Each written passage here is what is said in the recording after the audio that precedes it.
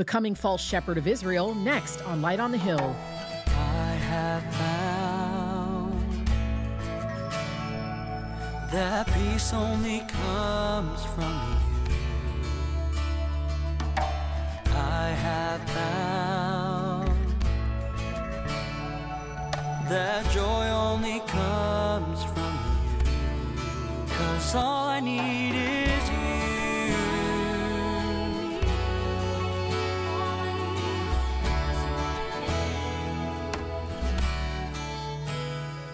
We're told throughout Scripture that there will be a 7-year tribulation period where God will pour out his wrath on a Christ-rejecting world. There'll be a covenant with Israel that will later be broken. The Jews will flee their land, but God will defend and deliver them in one final battle. It's then they'll finally recognize Jesus as their Messiah. This is foretold in Zechariah, and we'll study that today on Light on the Hill. In Zechariah chapter 11, starting at verse 10, here's Pastor James Cadiz. This is interesting. Verse 10. And I took my staff, even beauty, and cut it asunder, that I might break my covenant which I had made with all the people. Now, this is a very interesting thing. When he calls the staff beauty that he had broken, what is he talking about? Undoubtedly, he's talking about Jesus. He's talking about the Messiah that was broken. And it's very interesting because the picture is, I gave the Messiah to deliver my people. My people rejected him. He was broken. And the bond that was between me and my people was broken because the covenant had been broken, and I allowed that covenant to be broken, and they broke the covenant even more by breaking Jesus, by rejecting him. Now, it's interesting because when Jesus speaks to us and he tells the disciples to partake in communion, he says, do this in remembrance of me, and this is the symbol of the new covenant, right? The covenant that I give to you. And so it's interesting because when you look at the Shabbat, the Sabbath, is a symbol of a covenant that was made between God and his ancestrally chosen people, the Jews. But when you begin to look at the picture of communion, communion is a symbol of the new covenant that was made between us and the Lord Jesus Christ, right? And so it's very interesting how Jesus was that staff that was called beautiful, that was broken, and it undoubtedly speaks of the fact that he was crucified. It speaks of the circumstances behind his crucifixion. The idea here is the Jews were given the Messiah. Jesus was the Messiah for the whole world.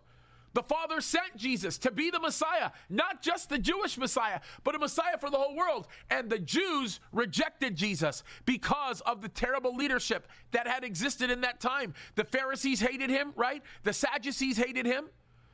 The governors did not want to give him the time of day because they were fearful of him taking some kind of weird power that they never had in the first place. It was a very ugly situation, and they betrayed him. God said, I gave you the Savior. I brought him over.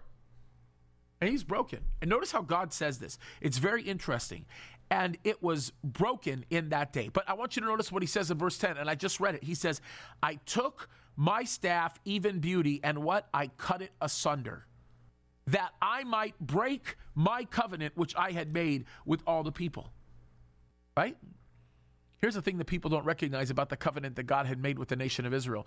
People don't recognize it. See, when people look at God saying, I broke my covenant, right? I literally cut the staff in half, meaning I allowed the Messiah to die, or I killed him in order to break the covenant. This is the part of the covenant people don't get.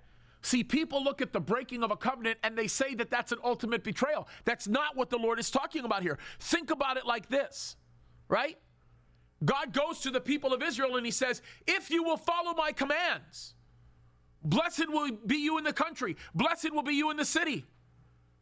Blessed will you be with the wife of your youth. And blessed will you be on the land in which you grow your food.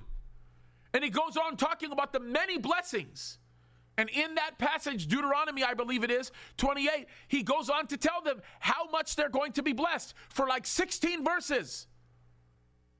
And then after that, and I'm just quoting it from my memory, he says, if you will disobey the Lord your God, this is all part of the covenant. He goes on to say, cursed will be you in the city, and cursed will be you in the country, and cursed will be the wife of your youth, and cursed will be your children, and cursed will be every kind of thing you can think of. It's interesting how God says, if you will obey the Lord your God and keep his commandments, he promises blessings for the next 16 verses. But then if you will not keep the commandments and you will disobey the Lord your God, he curses them for probably the next 40 or 50 verses. That's not a joke, folks. That's exactly what he does. As a matter of fact, I don't want to misquote it, so let me just go over there really quickly, because I am saying this off the top of my head, and my memory is sometimes does not serve me quite well. I am seeing the text in my head, but I'm just going to make sure. Yeah, so when you get into Deuteronomy, right, you look at verse 1 of Deuteronomy 28, it says this, "And it shall come to pass, if thou shalt hearken diligently unto the voice of the Lord thy God, to observe and to do all his commandments, which I command thee in this day, that the Lord thy God will set thee on high above all the nation and all the earth, and all these blessings shall come on thee and overtake thee, if thou shalt hearken unto the voice of the Lord thy God. Blessed shalt thou be you in the city, and blessed shalt thou you be in the field." And he goes on and on and on with the blessings, but I was wrong. I quoted it wrong. He actually stops the blessings at verse 14. Then at verse 15 he says, "But it shall come to pass, if thou wilt not hearken unto the voice of the Lord thy God, to observe all to do his commandments and his statutes which I command thee this day, that all these curses shall come upon thee and overtake thee." And he starts the curses in verse 16, just like I said, right? And the curses do not stop until verse 68. These will be all the curses. Well, God kept his covenant, right? They cursed the name of the Lord. They didn't obey his commands. And what did God start doing? God started cursing them. But isn't it funny how the Bible tells us in Zechariah that God took his staff, even beauty, referring to the Messiah, referring to Christ, broke it in half. Think about that for a second. That he might break his covenant, which he had made with all the people. Here's something a lot of people may not have considered. The breaking of the covenant, which he had made with all of his people, may have been one of the most merciful acts that God had ever done. Because with the introduction of the Messiah, and the Messiah experiencing the judgment for all of our sins, he broke the covenant in that he did not allow the people of Israel to experience the kind of suffering that he would into fruition the way that it was predicted. And don't get me wrong, the people of Israel have experienced tremendous suffering throughout the years, more than any other people group in human history. But what is very interesting is how God ushers in the introduction of the Messiah, that covenant might be broken so that a new covenant might be made for a mechanism of hope and peace. Yet, they didn't want it. They rejected it. Look at this in verse 11. "And it was broken in that day, and so the poor of the flock that waited upon me knew that it was the word of the Lord." There were many people during the time of Christ that witnessed him, watched his ministry. They were, in many respects, people who were not well off, but they knew the word. The angels appeared to the shepherds that were outside of Bethlehem. Very likely, by the way, the temple shepherds. Very likely the shepherds that were taking care of the flock that was to be sacrificed to the Messiah, while they're getting the announcement from the Lord through his angels that the Messiah was born, the real sacrifice. Think about that. The shepherds that were tending to the animals that would be sacrificed for the forgiveness of sins were the same shepherds that received the word that the ultimate sacrifice had arrived on the earth. Right? There were people that knew, that were aware. There were many people that set their eyes upon the Messiah and knew exactly who the Messiah was. There were many people that recognized exactly what was going on. They knew it was the word of the Lord. When the fulfillment of Zechariah earlier on comes into pass, the fulfillment of Daniel chapter 9, and Jesus rides into the city on a donkey, what were people saying? Hosanna, Hosanna, save now. They knew it. They knew who they were dealing with. They were praising him as the Messiah. The religious leaders of the time were the ones that were rebuking them, saying, "Tell your disciples to shut their mouths." Jesus says, "I tell them to shut up, the very rocks are going to cry out," right? Pretty powerful. There were people in that time that knew who Christ was. You think of many of the people that were affected by it. There were even Roman soldiers that recognized Christ for who he was, right? Remember the story of Jairus' daughter? Remember the story? There's so many different stories that we can go back and think of people who looked at Christ and recognized him for what he was, saw him as the Messiah and worshiped him. And this is where it gets really interesting. So it was broken in that day, verse 12. "And I said unto them, if you think good, Give me my price, and if not, forbear. So they weighed for the price 30 pieces of silver, and the Lord said unto me, cast it to the potter, a goodly price that I was prized at of them. A little bit of sarcasm right there, and I'll explain. And I took the 30 pieces of silver and cast them to the potter in the house of the Lord. Now, this is very interesting because Matthew speaks about this story and tells us what happened. Judas, when he went to go betray the Lord Jesus, was paid 30 pieces of silver in order to betray the Lord. Now, what is very unique about this was, in the law, if you go and you read the book of the law, the Old Testament, if my recollection serves me correctly, if you had an ox, right, and that ox was ran away, right, and lost its mind or did something crazy and ran over a slave that belonged to you, then the law of the Old Testament required that I paid you 30 pieces of silver for the slave that was killed. That's what a slave was worth, 30 pieces of silver. So Zechariah here, bit of sarcasm involved here, says, yeah, you're paying a goodly price for the betrayal of this Messiah. Judas does what? Judas gets paid 30 pieces of silver to betray Jesus. You know, what's very interesting about that story, perhaps even more unique, is that when we read the story in Matthew, we find out that after Jesus was betrayed, he, in essence, is crucified. Judas, with his 30 pieces of silver, catches wind of the fact that Christ is crucified. We don't know what was going through his head at the very moment that happened, but we knew enough to know that he went back before the priests and he threw the 30 pieces of silver in front of them and says, I want nothing to do with this, and then went off and hung himself. We know that story, right? What's even more interesting were, if you remember the story of the priests of the time, They took the 30 pieces of silver and they said, well, we can't put it back into the temple money because it's blood money. So we can't really put it back into the trough of the temple. So they went out and they bought a potter's field. Just exactly like Zechariah predicted here. It's exactly what happened. By the way, it is really interesting, and I do want to note a technicality. When you get into Matthew, I believe it's in 27. I don't really remember exactly where, again, top of my head. But when you go into the end of Matthew, Matthew actually says that this was a completely, perfectly fulfilled prophecy. But Matthew says this was a prophecy of Jeremiah, right? Not of Zechariah. Now, there are some arguments as to why that is actually stipulated by Matthew. Some people actually believe that there was a copyist error, like some kind of a copying error when Matthew was actually written. And this is where you start getting into the Quell theory and some of these other weird things that kind of come up with Matthew. I don't think that's the case. What I actually think was Zechariah very likely wrote down a prophecy that he heard Jeremiah actually giving, right? Whether it be firsthand or secondhand, my guess is Jeremiah was the one that probably first gave this prophecy. I'm guessing Zechariah was the one that probably wrote this down. That's what I'm guessing. I could be wrong, but it would seem to make the best sense there. No matter how you cut it, it's a perfectly accurate fulfillment of Bible prophecy here, right? That's exactly what happened.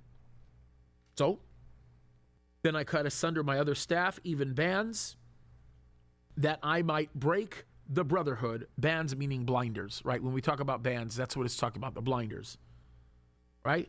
That I might break the brotherhood between Judah and Israel. So think about it. This staff that was broken was the binding element, right? It was the very thing that bound the rest of what Israel was together. And when he breaks the staff, right, he's breaking the last thing that kept Israel bound together. If you think about it, guys, when the northern kingdom was destroyed by the Assyrians in 700 BC, there was still a lot of hope for the future of Israel because the southern kingdom was the kingdom that had remained intact several hundred years after the destruction of the northern kingdom by Assyria, and in essence, the obliteration of the northern kingdom. And so the southern kingdom was believed to always have been true Israel anyway, so everybody had felt a lot of hope for the nation. When the southern kingdom was completely destroyed by Nebuchadnezzar in 586 BC, understand, after the 70 years that was predicted by Jeremiah passed, and we got to the point where we started reading through the post-exilic books, right? Like when we start reading through Nehemiah, Ezra, many of these people, Haggai, even Zechariah, the hope of the nation of Israel was still somewhat there, in that there was no longer a northern kingdom or a southern kingdom. Both the northern kingdom and southern kingdom was completely destroyed, but there was a common bond that existed amongst the Jews as people who suffered a lot. Now, don't get me wrong, Samaritans were still very hated by the Jews, who were also part Jews. Samaritans were part Jews, and so there was still a lot of hatred there. But for the most part, when you start looking at it, there was still a binding that had taken place. But when Titus came in and destroyed the temple in 70 AD, then literally Israel was completely decapitated. There was no hope for Israel. There was nothing that was there to bind them. The binder was gone. God removed the binder. When that staff was broken, the binder was broken, Israel and Judah had no longer been together. In other words, Israel pretty much scattered. There was no hope for Israel, which is why it's so amazing to see Bible prophecy fulfilled, in that the nation of Israel is a nation again. It is a nation of Jews, reestablished in 1948, right? What an amazing picture. 75 years ago, we watched Bible prophecy come to life, and we're continuing to watch it come to life as we're watching God setting everything up in order to deal with the Jews, to bring salvation to them as they are reunited with the correct Messiah. But here's where it gets really interesting. This is the part that hasn't happened yet, but will. Look at this in verse 15. And the Lord said unto me, take unto thee yet the instruments of a foolish shepherd. And the final Antichrist has been called many things, right? He has been called the son of perdition. He has been called the wicked one, the evil one, the Antichrist. Many different things he's been titled. In this context, we're looking at him through the eyes of a foolish shepherd. For lo, I will raise up a shepherd in the land, which shall not visit those that be cut off, neither shall seek the young one, nor heal that is broken, nor feed that standeth still, but he shall eat the flesh of the fat and tear their claws in pieces. In other words, I'm going to send a shepherd that isn't going to tend to the flock. He's not going to find the one that ran off and is missing. He's not going to be the one that looks for one while the 99 are here. He's not going to take care of them and protect them from the wolf. No, he's going to find them. He's going to claim to be their leader, and he is going to tear them up into pieces. We're talking about the final Antichrist here, folks. That's who we're talking about. Woe to the idle shepherd that leaveth the flock. The sword shall be upon his arm and upon his right eye. His arm shall be clean dried up, and right eye shall be utterly darkened. That's very interesting, and I'm very tempted to go into chapter 12 to kind of continue through. But notice what it says here. It says that his arm shall be clean dried up, and his right eye shall be utterly darkened. We know what happens to the final Antichrist, right? We read about him. He actually takes a mortal wound. And that mortal wound apparently is going to disable part of his body.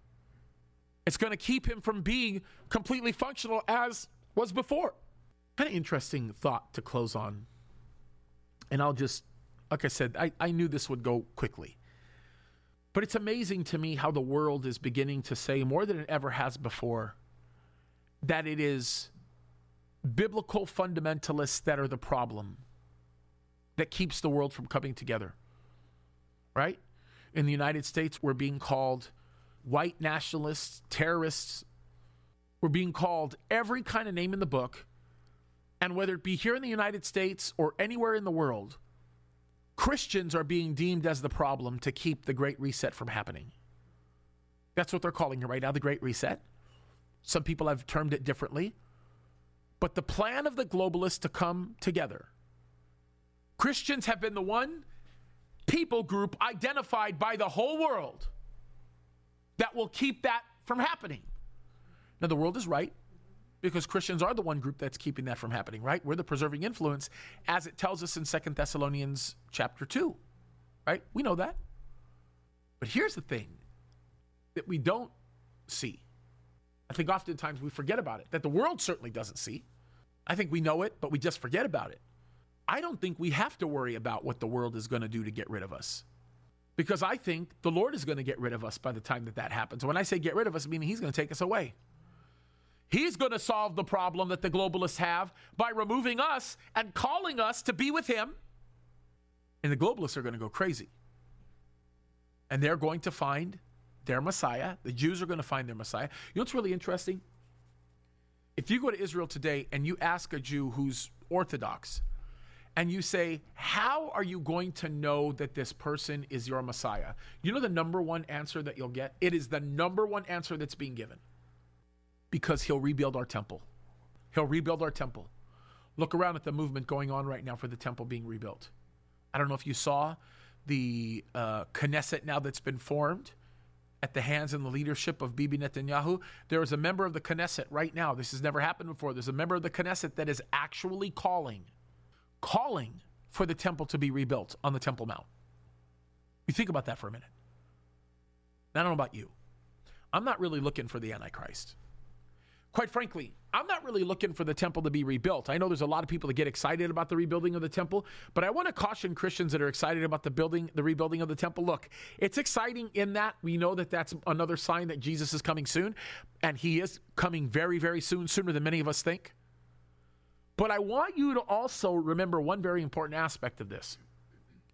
Don't be so quick to be excited about the temple being rebuilt, because the temple that's going to be rebuilt is the Antichrist temple. It's a temple for the Antichrist, not the real Christ. The temple that we should all be looking forward to is, of course, the one that we read about in Ezekiel, right? The one that we'll actually see during the millennial reign, and of course, the new city that's going to be rebuilt, as we understand, or the new city that's going to be built by God. But it is interesting to me how vivid, how accurate, and how clear the Bible is about what we're going to expect. Folks, here's the good news about the position that we're in right now. Jesus is coming soon, right? And knowing that he's coming soon does not absolve us from standing up and fighting against unrighteousness. Knowing that he's coming soon should not keep us from doing the things that we know that we're called to do in order to do that which God has put in front of us. It shouldn't keep us from standing up against tyrannical leaders and the ugliness of this world, because we want to be found worthy as Christ comes back for his church. But it is amazing to know that our hope and that our future is secure in the Lord, knowing the future that's going to come. Guys, understand this. Zechariah chapter 11 was believed to be written in 487 BC. Think about that for a second, okay? When Titus came in and destroyed the temple, that was 70 AD. You are talking about almost 600 years before that happened. And Zechariah got every word of it right. God never gets it wrong, you guys. Pastor James Kaddis on Light on the Hill will be right back. Our present series is a study in the Minor Prophets. If you missed any part of it, log on to lightonthehillradio.com and click on Radio Show, or listen through our Light on the Hill app. To find the app in the search bar, just type in Calvary Chapel Signal Hill. God is our wonderful provider here at Light on the Hill, and we continually look to him for guidance and provision. If you'd like to stand with us through either a one-time donation or ongoing support, please visit lightonthehillradio.com or give through our Light on the Hill app. There is a lot going on right now in the prophetic realm, and we want to keep you informed. Pastor James releases daily videos at jameskaddis.com addressing the issues of the day from a biblical perspective. Visit jameskaddis.com for more. Now with these final thoughts, here again is Pastor James. I also want to say one more thing, and I would agree with Pastor Chuck when he would always say this. He'd say, look, I don't know about you, but I'm not looking for the final Antichrist. I'm not looking for the Antichrist. I'm looking for the coming of Christ, because he's coming and we won't be here for everything else. I always joke about this. I used to joke about this a lot when we would talk about the Antichrist being wounded and not having a workable arm and having a darkened eye. It's like, those are things you'll want to look for, right? When the Antichrist makes himself known and he's wounded and he miraculously recovers and the whole world watches him recover from a fatal wound. When he has those parts of his body disabled, you'll know it's him. But the good news is you don't have to worry about that, because you won't be here for it, right? You won't be here. But maybe someone will be listening to this online if the web service is still up. Maybe they're listening to my teaching. You're seeing that guy. Don't take the mark. It's telling you that right now. Don't allow the mark to get put on your forehead or on your hand. Even the ironic part about that is the Bible tells us that in Revelation 14, there are angels. The angel tells them, don't do this, and yet they still do it gladly. They're not going to be like unwittingly knowing what they're doing. They're going to know exactly what they're doing. But the best part about all of this is we won't be here for any of it. Right? To God be the glory for that. Amen? Hear all about Israel's coming future next time on Light on the Hill with Pastor James Cadiz, a presentation of Calvary Chapel, Signal Hill. I have found that peace only comes from you. I have found that joy only comes from you. 'Cause all I need is